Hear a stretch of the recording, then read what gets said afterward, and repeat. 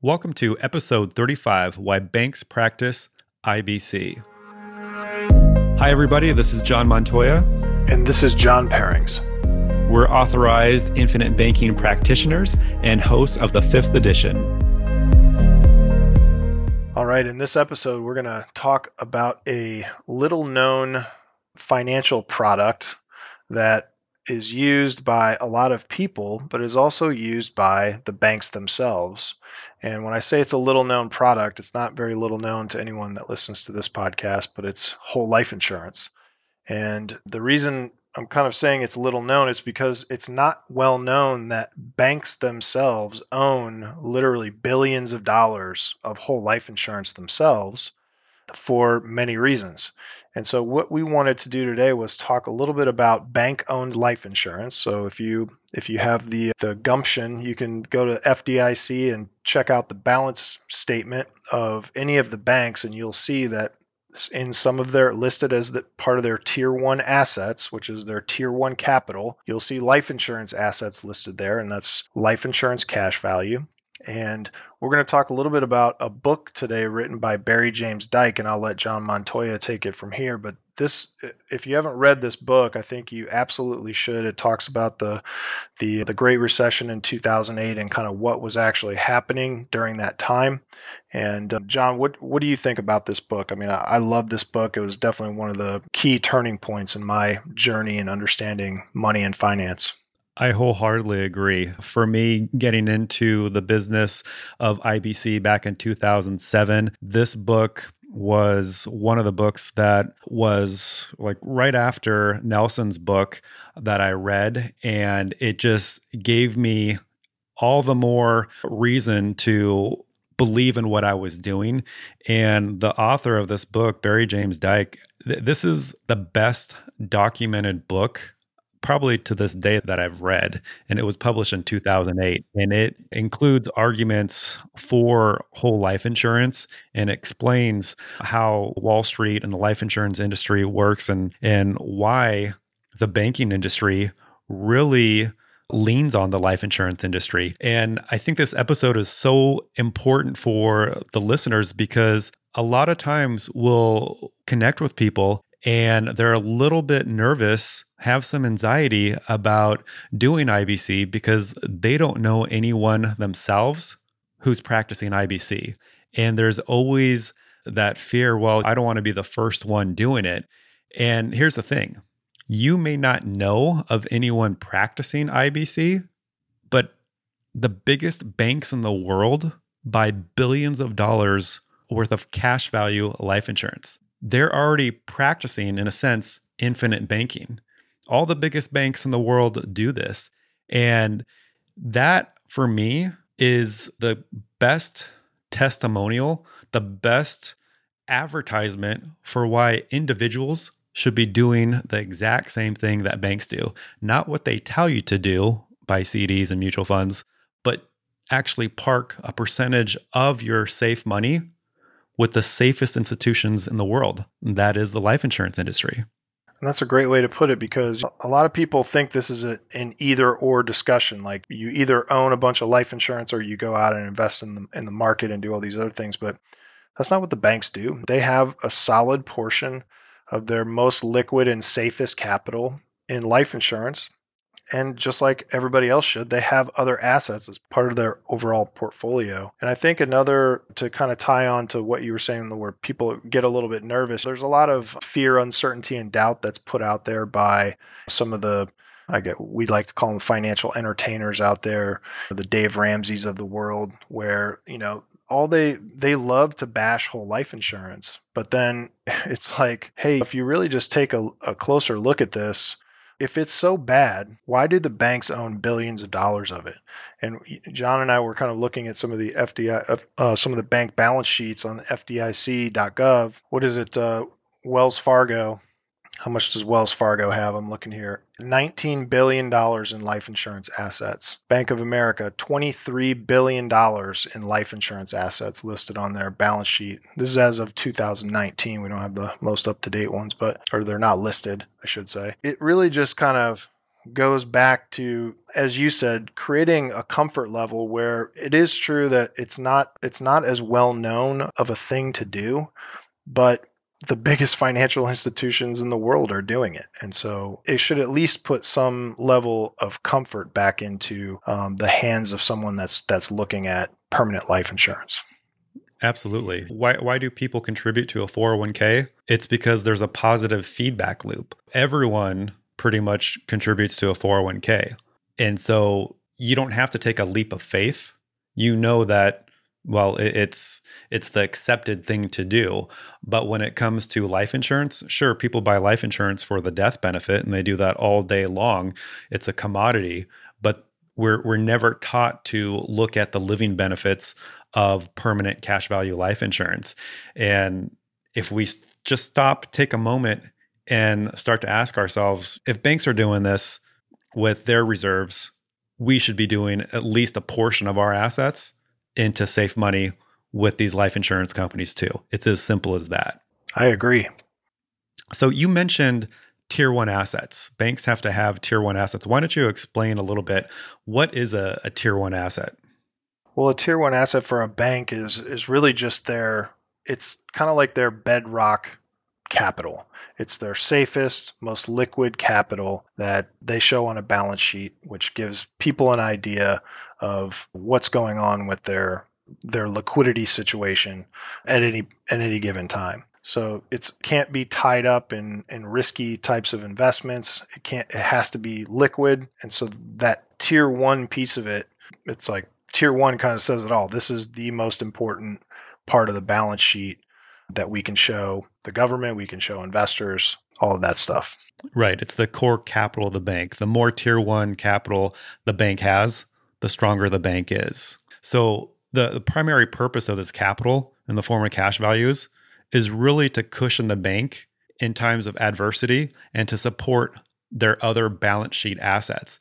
Let's relate that to the you and me level, to the individual level, because the majority of people out there, they're heavily invested in the market, right? 401ks, IRAs, Roth IRAs, they have their brokerage accounts, and it's risk upon risk upon risk.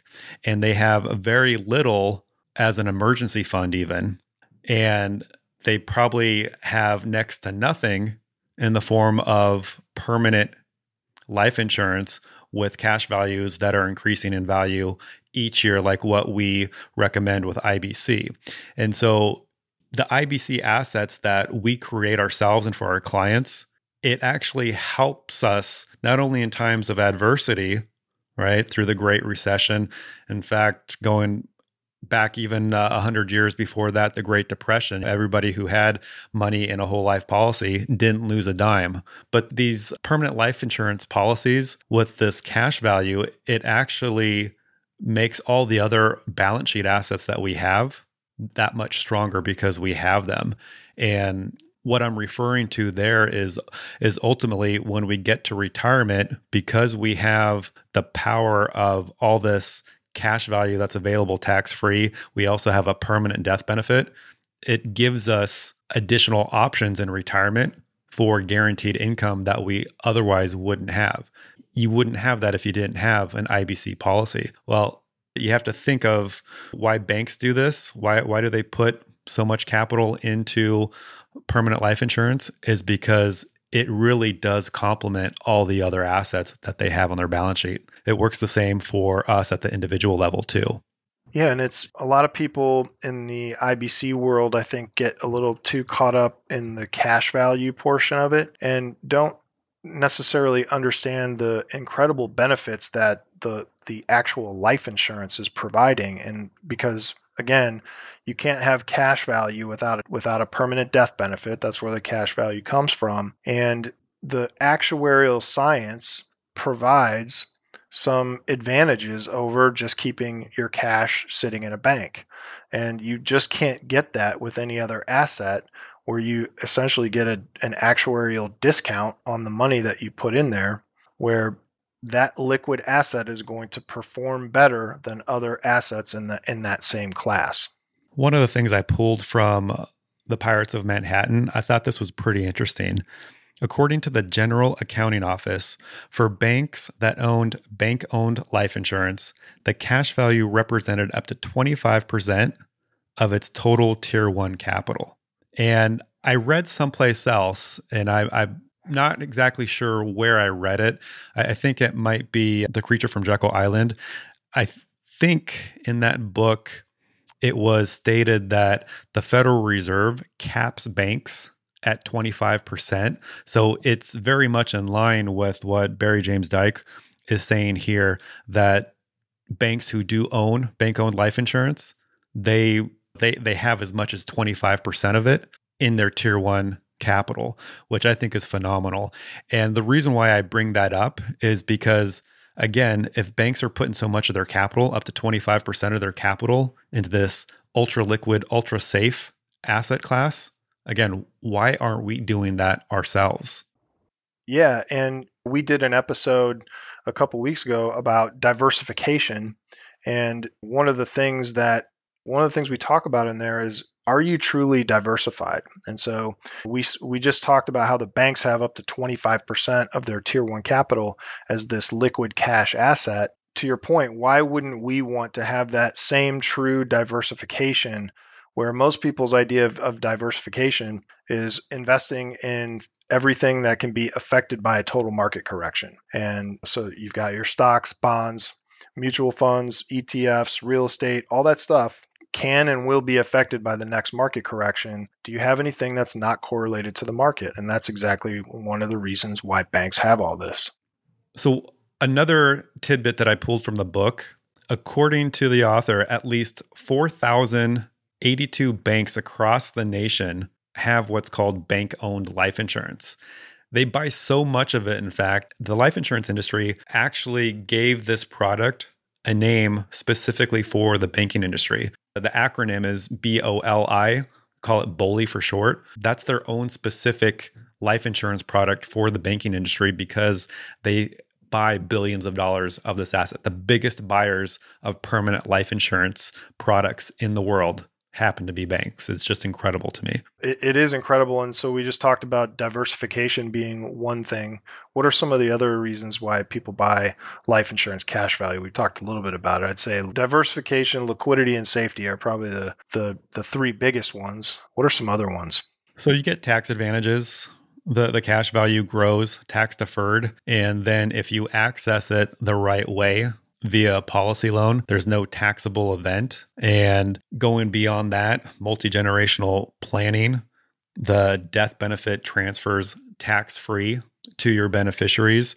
I did mention the additional retirement options that you'll have for owning permanent life insurance that you otherwise wouldn't have if you're all market based in your retirement approach. There's the ability to be ultra liquid, so you can write out all the bumps in life, but also on the positive side, when you come across opportunities to invest, you've got the cash without having to liquidate other assets. That's such a huge thing for active investors out there, whether you're in real estate or you invest in businesses. You need access to capital. I mean, that's a fundamental purpose for IBC in the first place. We want to have and control our capital. We want to take that away from banks. So a lot of benefits with IBC.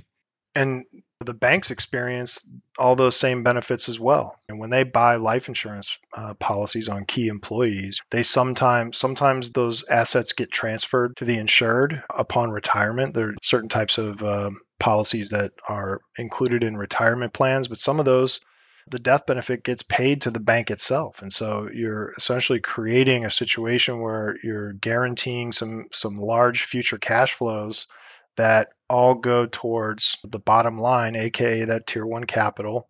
And they're getting some advantages all along the way with the tax deferral, the tax free death benefit. Sometimes those are a little bit different for banks as far as how the death benefit gets paid out. But then all of those things that are sitting there are assets on the bank's balance sheet that they can use to fund other types of activity. They'll go out and borrow money as well from other banks. And so those assets help them capitalize and create more leverage for what they're doing, but in a much safer manner because those underlying assets have so many guarantees.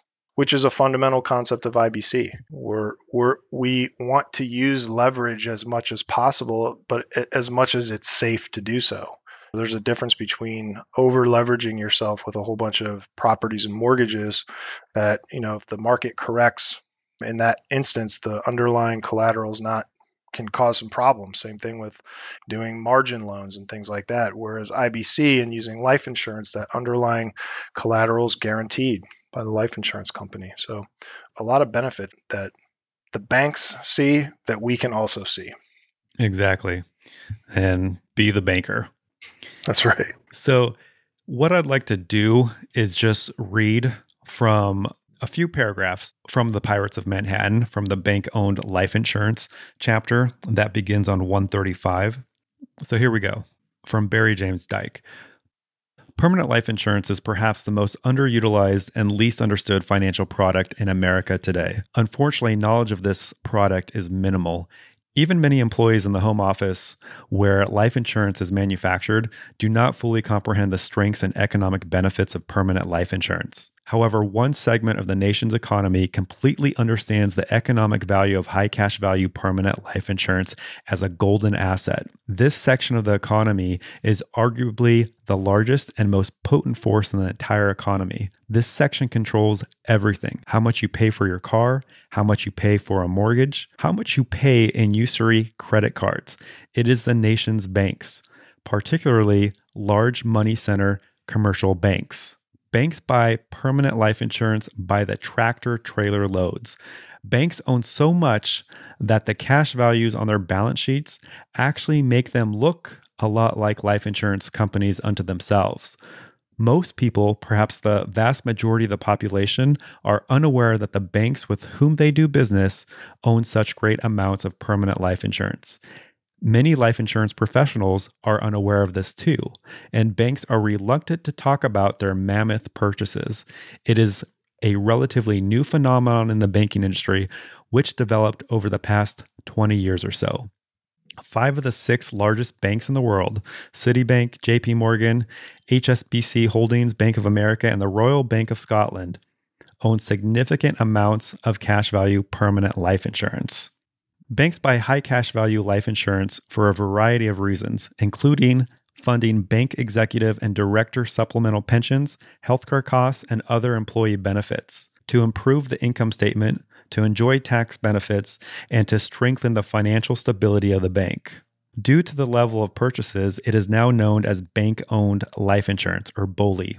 There are several other scenarios where life insurance is purchased in massive quantities, including corporate-owned life insurance, COLI, or trust-owned life insurance, TOLI, which are discussed in other chapters of this book. And just to finish off here, one more brief paragraph.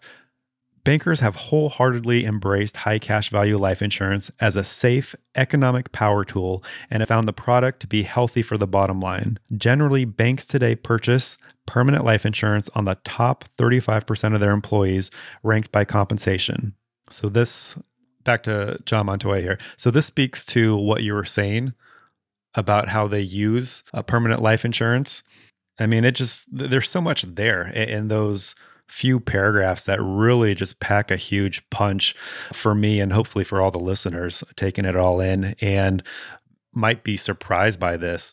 But you got to know this stuff, because if you do have that fear, uncertainty, and doubt about getting started, just know that the biggest banks in the world have paved the way for you.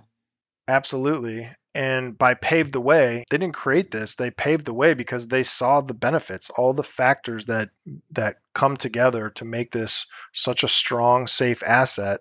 It just makes sense. And again, it's the actuarial math behind how insurance works that makes this such a strong asset. And so I think this is a great episode. I think if more people understood and realized that this isn't sort of a fringe type of financial asset, this isn't something that like weird people do. This is something that the the largest financial institutions in the world do. And if they're doing it, I'm not saying just because they do it, you should do it. But what I am saying is they are doing it. shouldn't it at least be looked at more seriously than what some of the folks put out there, how they treat it? I think it should be treated more seriously, just like the banks treat it. Absolutely. And just to bring some levity to the conversation, I want to say that some weird people do it. I consider myself just a little bit weird, not crazy weird, but I put large portions of what I take home into multiple policies, up to 12 policies plus an additional term policy, a convertible term Awesome. policy. So if that makes me a little bit weird, then I'm happy to be a little bit weird. But I have truly benefited from having IBC in my life. And it's all the things that IBC has done to improve my financial life. That is what I want for all of you listeners. So a little bit weird, maybe, but man, is it effective. And effective for you and effective for your generations after you to come. And so anyone that has that long-term view, that long-term outlook on what could happen for the next generation in their family, you can't overlook it. Great stuff. I love this book. Check it out, everybody. It's called The Pirates of Manhattan. There's also a Pirates of Manhattan 2. And Barry Dyke also has a book on annuities that I recommend called Guaranteed Income. So really just look up Barry James Dyke, go over to his website. I don't think he really sells his stuff on Amazon. You buy it directly through his website. But read everything he's got. I mean, it's amazing. And just to wrap the book up a little bit, you mentioned it before. This book is like the most like has so much source material. He really did his research on this book, and it's really an impressive book that I think everybody should give a look at. Yeah, if there's a financial hall of fame, he should be in it. Yes. Well, I think that wraps up this episode. If you have any questions about this stuff, or if you want to reach out and schedule a consultation, we'll schedule a half hour with you. If that's something you'd like to just find out how this could work in your life specifically, head over to thefifthedition.com and you can book a 30-minute call with us right there on the website. Thanks, everybody. Thank you.